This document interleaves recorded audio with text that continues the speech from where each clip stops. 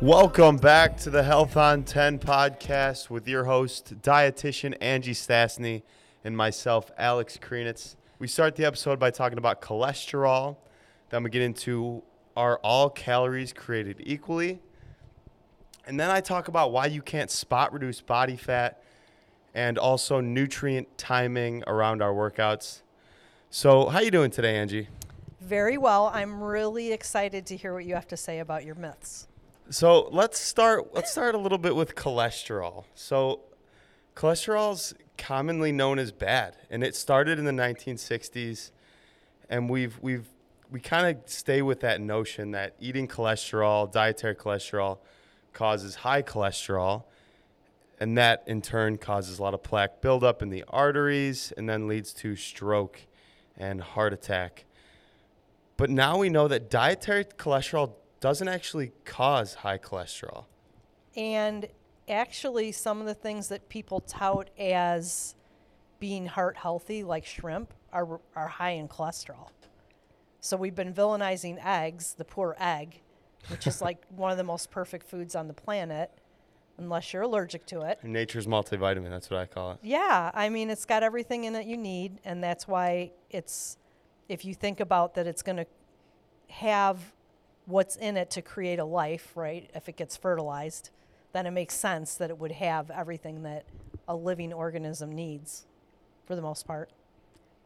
So, what I find to be very interesting and one of the biggest misconceptions is that all the protein is in the white, when in actuality, there's a good portion of it that is actually in the yolk. There is a little bit more in the white, but yeah. I mean, when you take away the yolk, you're stripping it of all the nutrients. Yeah. Basically, all an egg white is water and protein. But again, there's still a lot of protein in that yolk. But doctors have said for years, stay away from the yolk, causes a lot of cholesterol, causes high cholesterol. And I think before we move forward, let's talk about people say good and bad cholesterol, which I don't know if I really like because I don't think it's good or bad. But there's high density lipoprotein cholesterol and then low density.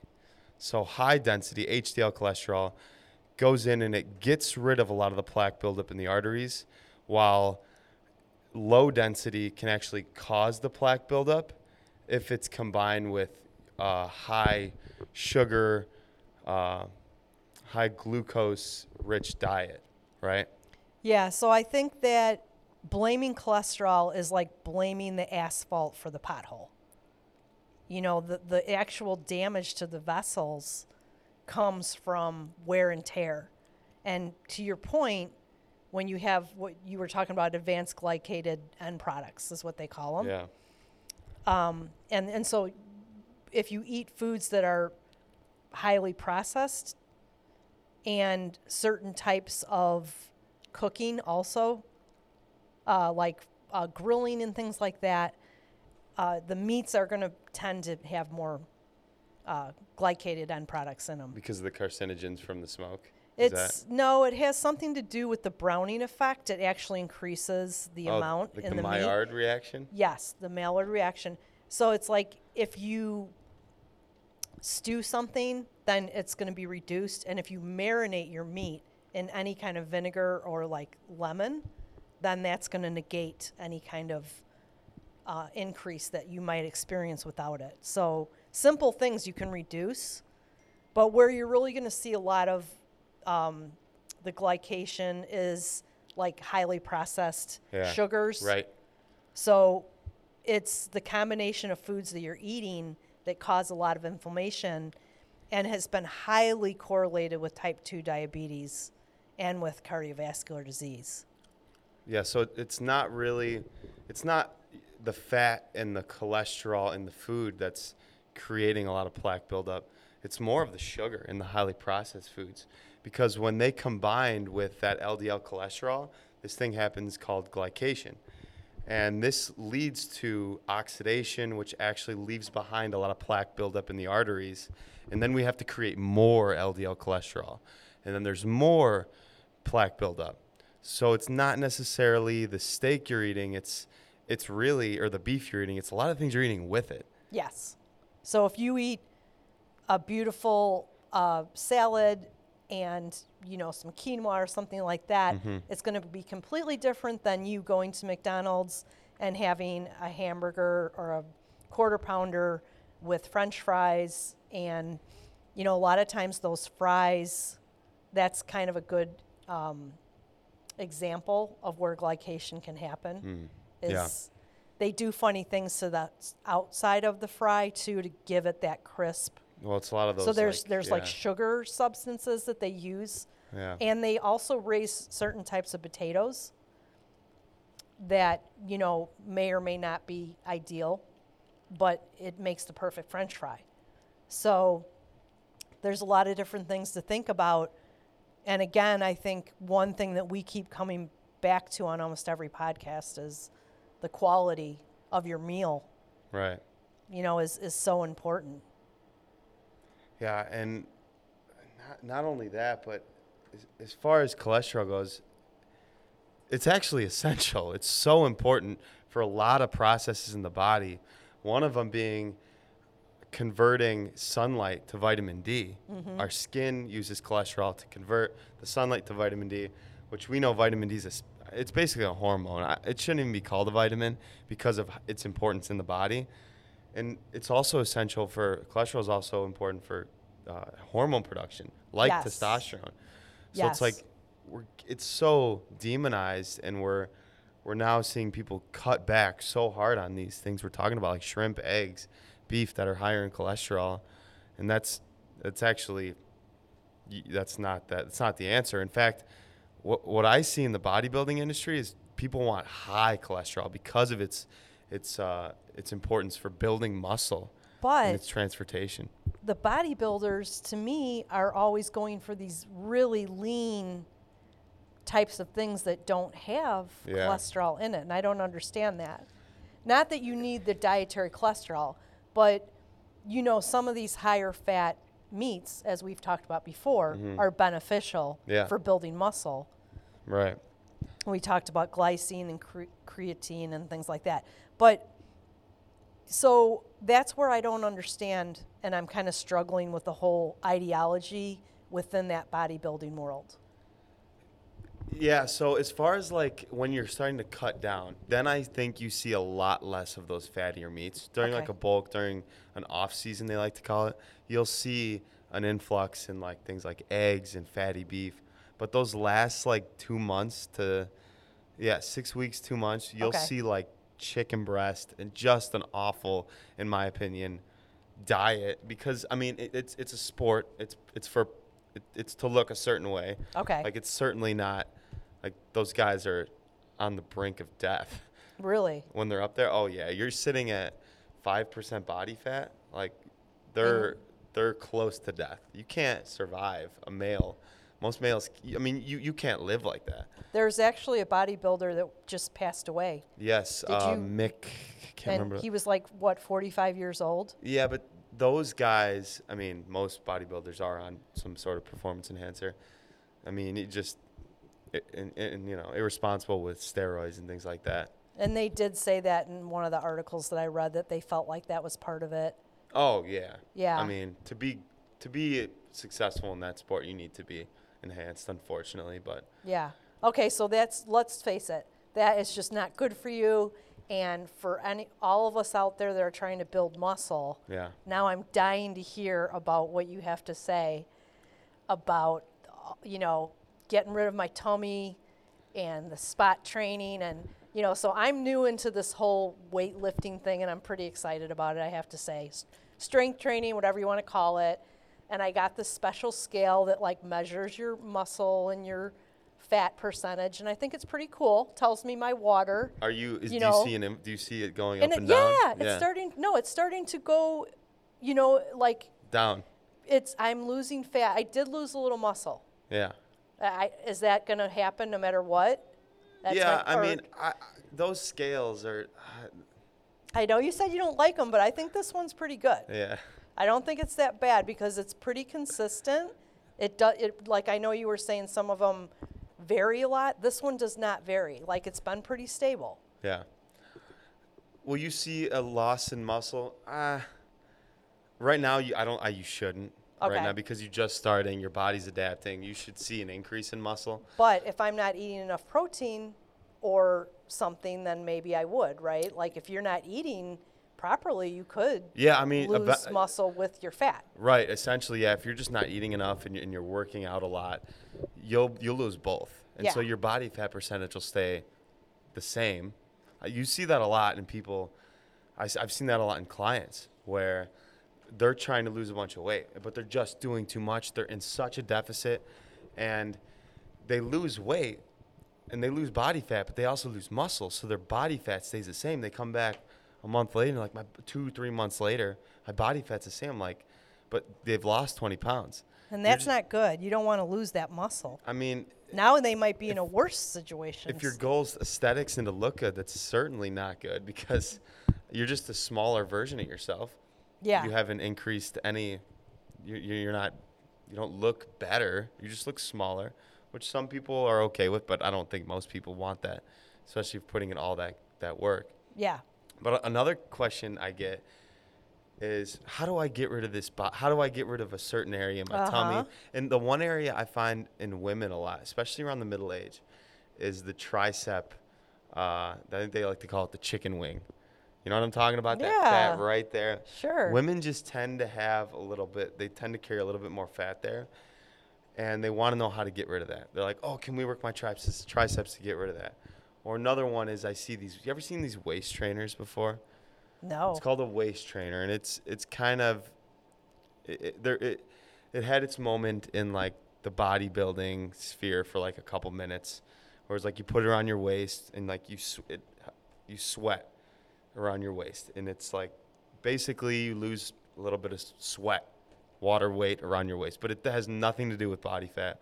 It is the biggest scam I've ever seen, and if I see someone wearing it, I feel bad for them because I feel like that's been around since the 50s. Sure. I'm you know, sure like in they some remarket it. form. Yeah, right. But it's goofy because you cannot spot reduce. Unfortunately, I wish you could. I wish you could be like, oh, I want to get rid of these love handles. You have to just lose weight, and that comes with essentially burning more calories than you're taking in. You can't. And then, like for me, I tend to lose weight first in my stomach. Like my abs will show, and I'll still be a little bit higher in body fat, but I still have a little bit of body fat in my chest or in the back, like the love handles. That's just where I tend to lose it last. In some people, it's the legs. Some people, it's that tricep. So you can't necessarily you cannot work a certain part of the body and think you're going to lose that body fat there. It just doesn't work like that. In fact, what I'll see is if somebody's like, I want to lose the belly fat here. Then they'll do 1 million crunches.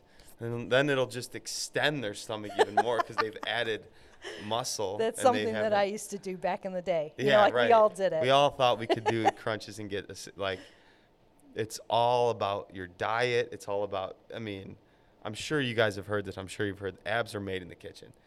Like, you create them at the gym with building them, and then, like, they're revealed in the kitchen. You have to be strict with your diet and in a caloric deficit to lose weight, So, unfortunately, if you want to get rid of that tricep wing, we got to lose everything. Yeah. Yeah. And then it'll come off. Doing 1 million tricep extensions it'll give you a nice tricep. It'd be strong there, but So muscle is more metabolically active, and Right. the more you build it, the more that you will hopefully burn fat, correct? Yeah. And then, because you're going to create a deficit and you're wanting, maybe to bump up your protein intake. Yeah, a good thing to do. Well, so with every pound of muscle you gain, you burn an extra roughly 40 calories. So say if you're new to the gym, it's not uncommon for you to add 10 pounds of muscle in a year. Now you will not continue that as you start to lift. Otherwise, we'd all be massive, right? I've been lifting for 10 years. I should be huge at this point if I'm putting on 10 pounds a year. It'll slowly start to come down. Like each year, you'll be less and less and less until you're at your genetic max. But that first year, you can add 10 pounds fairly easily. And that's an extra 400 calories a day you're burning just to be alive. And that's quite a bit. So what is a pound of fat? Like 3,500 calories. You burn a pound of fat. 1 pound is 3,500 calories. Yeah, whatever you're roughly. burning, you know, you can burn muscle too. Right. But yeah, right. But when losing 3,500 calories to a pound. So, or you could just be able to eat 400 more calories if you like to eat. You know, if that's pretty fun. That's pretty awesome too. Well, and all the latest research is saying that muscle mass is the number one predictor of longevity. Yeah. Is muscle mass. So that and grip instead strength. of worrying, and I saw a study recently. It didn't even matter, and this was in an older population, 60 and older, but it was muscle mass needed to be higher, and it didn't. That was irregardless of fat composition. So you could still have a higher fat composition, but this was only in an older population. Yeah. Which makes sense to me because I feel like when you're older, you do need that reserve if you would get ill. You know, there's a lot of studies throughout time that have shown that people with a little bit more reserve in the fat department as they get older, it does protect them. How much for reserve, crisis? though? I think that needs to be Yeah, I'm not carefully said. right. because- I'm not saying that. I don't think that you need to be getting down into these really lean, you know, Yeah. body weights. Like, what would you consider lean? 8%?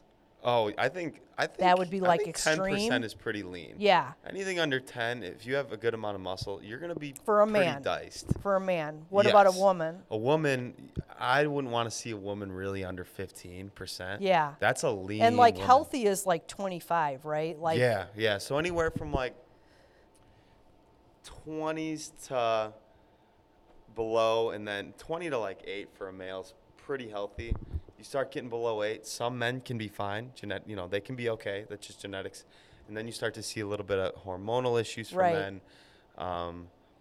Testosterone goes down, Yes. things like that. Women, you getting below that, like really like 12, 11%, you'll see they'll miss their periods, things like that.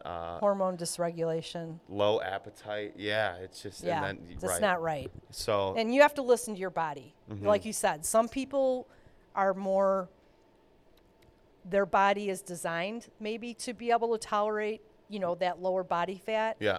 And I really think that comes from genetic lines. Yeah, Like, me too. we're kind of pre-programmed based on what our ancestors had to endure. And, you might have a mixed bag as far as that goes. Maybe you're not a full purebred, Yeah. Polish or Irish or whatever you want to say. But, I think that you have to, I always ask people, like, what was the weight that you felt your best at? And they can pinpoint it. They'll be like, I remember this. I was 22 and I weighed 185. And sure enough, like if you get them back close to that, they're like, I feel amazing. So Yeah. I think you do know internally like what's right for you. And for me personally, like I've gotten at areas where I'm real lean, and then I've gotten also where I'm a little on the heavier side, just from trying to like experiment and like strength and build muscle, things like that. And when I get too lean, certainly I love the look, but my strength goes down, my everything, my drive goes down. Not good. No, You're it's just not right for you. And then if you're trying to bulk, you're sluggish. So yeah, right, you'll find that sweet spot for yourself. Yeah. I think that's a good place to stick.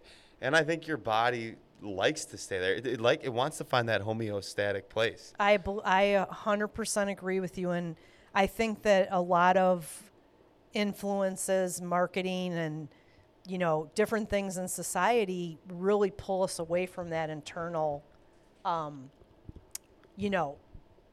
cueing, so to Yeah. speak, where we're putting more weight on what someone else thinks we should be versus what we know we should be. Yeah. It's like, getting back in touch with your biology, right? Well, and there's different body types too, because like what you were saying earlier, looking back at our ancestors, some people can handle a really low body fat percentage and be totally fine. They're not going to see any of that hormone disruption. Things like appetite will be fine. There's different body types. So endomorph would be, have you heard about these body types? I would love to hear about it because I don't know that much about it at all. There's essentially 3 different types of body types, and I don't think anybody's a certain one. I think we all kind of have traits of each of them, I guess. There's endomorph, which would be like they're just big. They tend to be bigger. Now this doesn't mean you need to be obese, but they're just kind of they tend to build muscle fast, and they tend to put on body fat fast. Okay. Like they just big people. They can lose weight pretty fast as well. But yeah, easy to build muscle, easy to gain fat. That's going to be your bigger kind of human being. Then there's a mesomorph. This is kind of like your Spartan, like perfect. I hate to say that, but like, ideally what we look at is, oh my God, they want to look like that. Somebody who doesn't put on a lot of body fat, can build muscle fast, can lean out fast and keep that muscle and just stay in that range. And then there's an endomorph. They tend to be lean, lanky, hard to build muscle, hard to put on body fat, but they'll stay lean. And those are the 3 body types we were taught in school.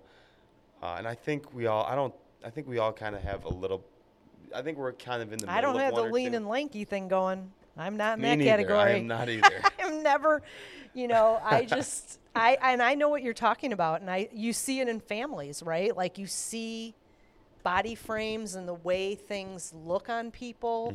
When they gain weight, how does it, some people it goes in certain areas of their body. Right. And so it's really interesting to me. It's just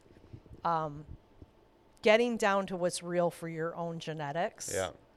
And it'll be interesting to hear more research come out about that. Yeah. But now, that being said, if we're talking about calorie in, calorie out, and creating calorie deficits. Yes. And you and I have been going back and forth about this because you're kind of like, I don't know what you're thinking. I'm not going to say what you're thinking, but I'm going to tell you what I think. And I'm very adamant about it. And so there's a lot of new research out on, one study was out of Harvard, Dr. Ludwig. And this is a good study because it's a controlled feeding study, which means he locked you up in a room or whatever, or they controlled your food, okay? You only ate what they gave you, so it was all measured, and everybody got, the same amount of, so one group got high carb, low fat, the other group got low fat, high carb, and what they found is that the group that ate high fat, their metabolism was increased by up to 300 calories. So they were burning 300 more calories a day. Yes. Interesting. Their resting, metabolic rate actually increased during that time. So then they took and they did what they call a crossover trial, and they had these people do one diet for half of it and another diet for the second half. So that's good, right? Because you have the same people. Yeah. You're studying the same people and reacting to different things, which I think is important. And again, the group that when they ate the higher fat diet, their resting metabolic rate increased. They all were controlled for glycemic index. So that means even though they were eating carbs, they weren't necessarily, really sugary carbs or anything like that, which I also found to be interesting on the study. Do you know what was carbohydrate? What were they eating exactly? I don't know exactly. It just talked about the content, and it talked about the glycemic index. Yeah. And the fats were not like, some of these studies they do really, like they'll give them Crisco, and I'm not kidding you. I read a study where they fed them Crisco. It's trans fats. And then they're like, oh, well, the ketogenic diet's bad. well, you fed the person Yeah. something really toxic, so Yeah. I doubt that your study is really going to be Right. that. So when the point is they were controlled for calories, but it did change the way their metabolism performed. I'm assuming, and so they did measure a lot of indicators, like their cholesterol levels, some of their inflammatory markers, and those actually did improve in the group that had the higher fat diet. That, So isn't that cool? yeah, and that actually makes me happy Yeah. because I eat a lot more fat than I do carbohydrates. Yes. But yeah, that's fascinating. Why? Do you have an explanation for that? I just think that, okay, so here's part of my explanation. Because of what we talked about on our last episode when we were talking about obesogens and chemicals, we're swimming in chemicals, and it does create inflammation, and it creates a type of fat cell that's very inflammatory. And so I think that promotes insulin resistance. And so I think worldwide, insulin resistance is on the rise. I mean, that's a documented fact. Yeah, you can't argue So with that. we need to switch because of that, because our environment is different, and we're fighting against all new elements that weren't there 50 years ago. We may have different needs. So that's kind of what I believe is influencing the difference. And something that I would question about the study, what kind of activity were they doing? Is this going to be a great higher fat diet for just a sedentary American? Right, like, Or is this somebody who's does work out 3 to 5 times a week, and maybe they need those extra carbohydrates? yeah, and that's what I struggle with a lot, because I love listening to you and, some of your coworkers talk about like what they see with people and like what different people need, because you're looking at it through a totally different lens than I am. I'm working with people with medical problems, gut problems, so yeah. I'm switching up sometimes the content of their diet. But you're looking at people that are pretty much consistently working out. I'm not always working with people like that. Sometimes I am, sometimes I'm not. Probably most Right. people aren't working out, are they? I get the excessive worker outers that go Yeah. too far, in my opinion. Yeah. And that's creating problems for them. And they're having the same problems. They can't lose weight either, Oh, because they're that's a great doing episode. too much. Yeah. Oh yeah. So there's, I know we'll go on to that I another love that one. topic, But yeah, so I just want to hear what you have to say about, what your thoughts are on this whole calorie thing. Well, as far as a calorie is a calorie, it's interesting. There was a YouTuber I used to listen to years ago, and I really, really liked him when I was going to school. His name's Greg Doucette, bodybuilder, and he talks about a calorie is a calorie. Eat your artificial sweeteners, eat these, eat that. As long as you stay in your macros, you're gonna be fine. And maybe for bodybuilding that will work, but me experimenting with my diet and actually what I look the best at is totally different from that. So I don't necessarily think a calorie is a calorie, because 20 calories of broccoli is going to be different than 20 calories of a candy bar. Yeah. All those nutrients you're going to get. I mean, think about the way it goes into your body, what it does in your body. Yeah. Oh, And- it's boatloads different. But also, I think where me and you kind of, I don't want to say butt heads, because you've kind of made me switch a little bit, is the calories in, calories out, because I've been so, law of thermodynamics, it's engraved in my head from school, Yeah. from learning, is the calories in, the calories out. You need to be in a caloric deficit, this and that. And you do need to be in a caloric deficit. Yeah. But with you and your clients, there is a multitude of other issues that Yes. need to be addressed as well.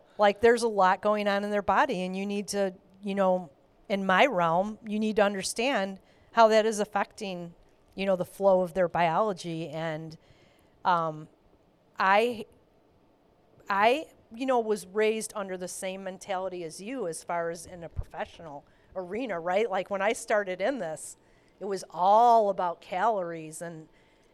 And so these last few years, kind of moving away from that, it's been a blast Yeah. to like work with people. And now you have people that are so mentally screwed up. I'm going to be really blunt. Their relationship with food is so toxic. They are so confused. So, sometimes using that non-calorie strategy can really be like, it sets them free. And they're actually more willing to look at what's really good for them because they're not worrying about. Yeah. And I'm sure you see that too, where you have people, and you kind of told me, maybe you're going to just start out with vegetables, Start slow. Yeah. Yeah, whatever. and you're not really necessarily going, hardcore on everything that they eat right away. I don't like tracking. Yeah. I think if a trainer tells you to go I think if your trainer is having you track, unless you're doing a bodybuilding show, I don't think it's a good idea because I think it creates a bad relationship with food. Yeah. And yeah, it's something you can't do forever.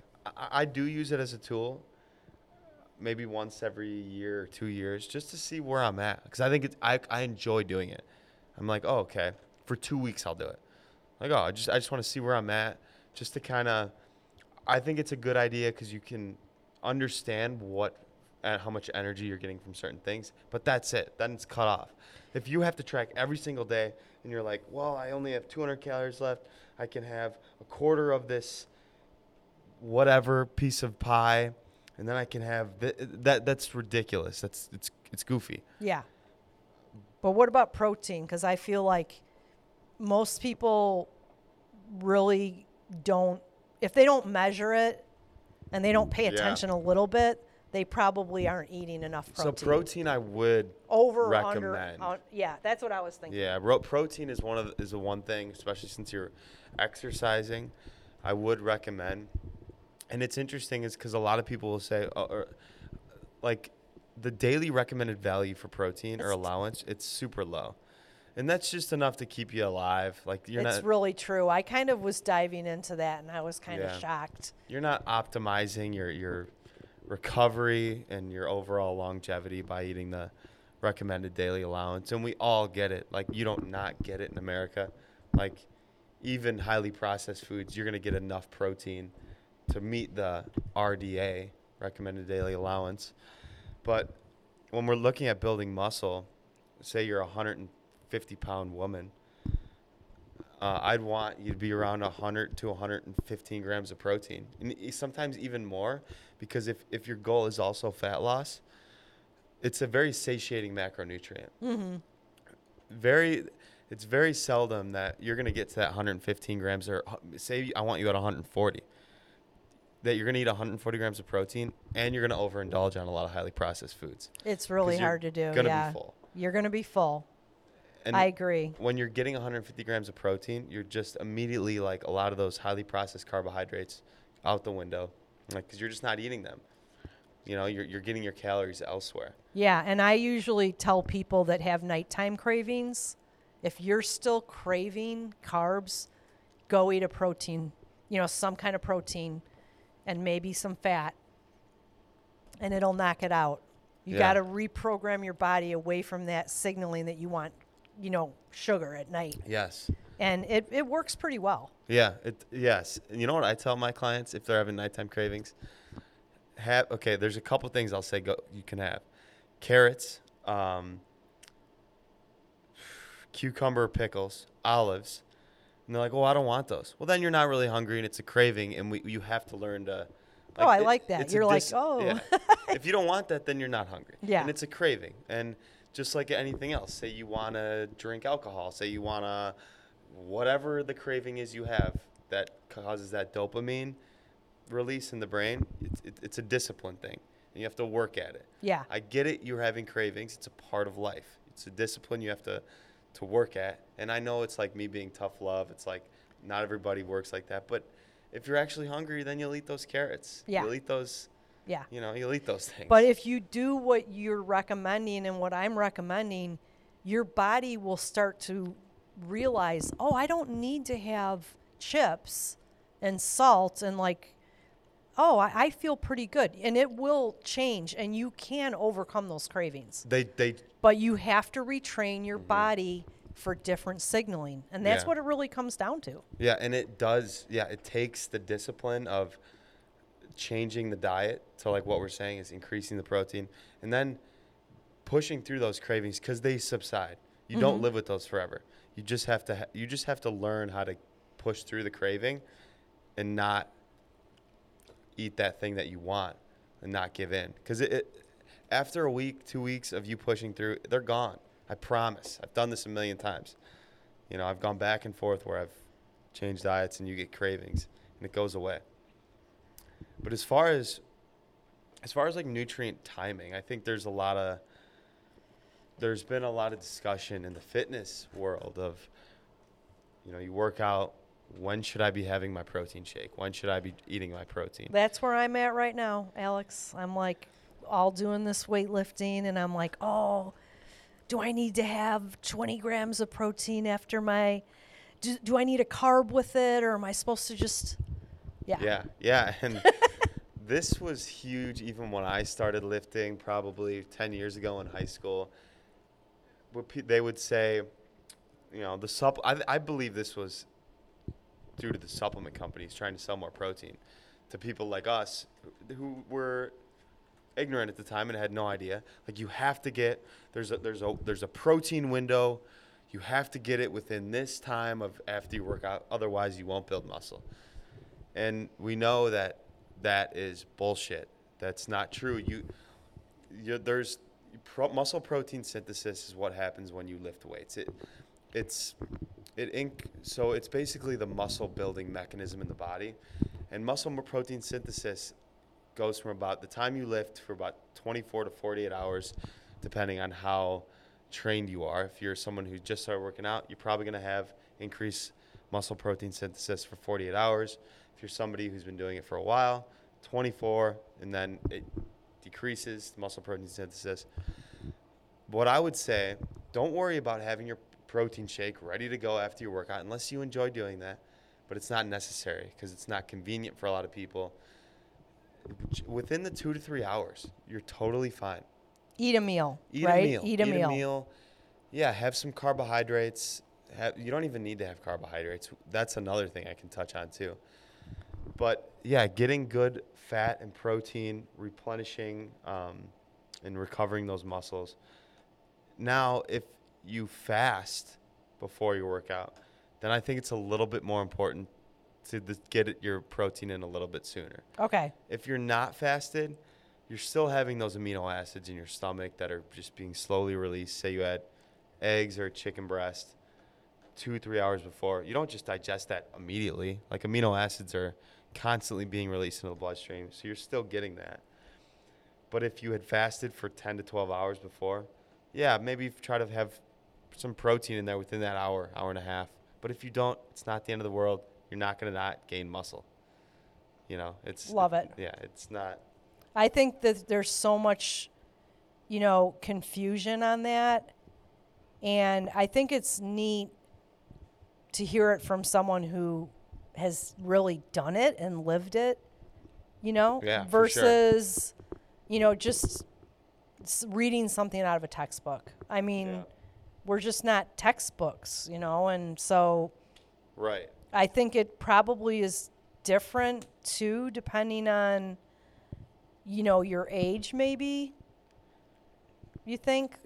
Yeah, it could be. Well, the older you get, from my understanding, the less You're not utilizing protein you absorb. Yeah. So, yeah, probably with age, I would just try to get more protein as you get older anyways. I usually just tell people choose sources that are bioavailable. Yeah. Things that you have to break down and that take a lot of stomach acid. Sometimes as you get older, your stomach acid is not correct, and then it's not as strong and efficient, and so it's hard to derive nutrients out of your foods. Right. But that's where like stewing and crock pot type things Yeah. can be really good to bring out the full profile of nutrients without a lot of input from your stomach. So what other like things like milk? Yeah, You know? and like smoothies. Kefir, yeah. You know, I think like the protein powders, a nice, decent protein powder. Good whey protein powders. Right, whey if protein, your gut I'm- can handle it, Yeah, is going to be a great source of protein. yeah, And I that- agree. That's kind of. Do you recommend protein powders to Yeah. people? Do you have a certain brand you like? I don't know. I like Orgain. Orgain, okay. Is that a jewel brand that you can find? You can think pretty I've much seen it find it there. everywhere, but I don't like it when they supplement it with vitamins. Yeah. So I usually Fortified or whatever. I don't like the fortification because they use really junky. Yeah. Garbage. They're not going to use high quality No.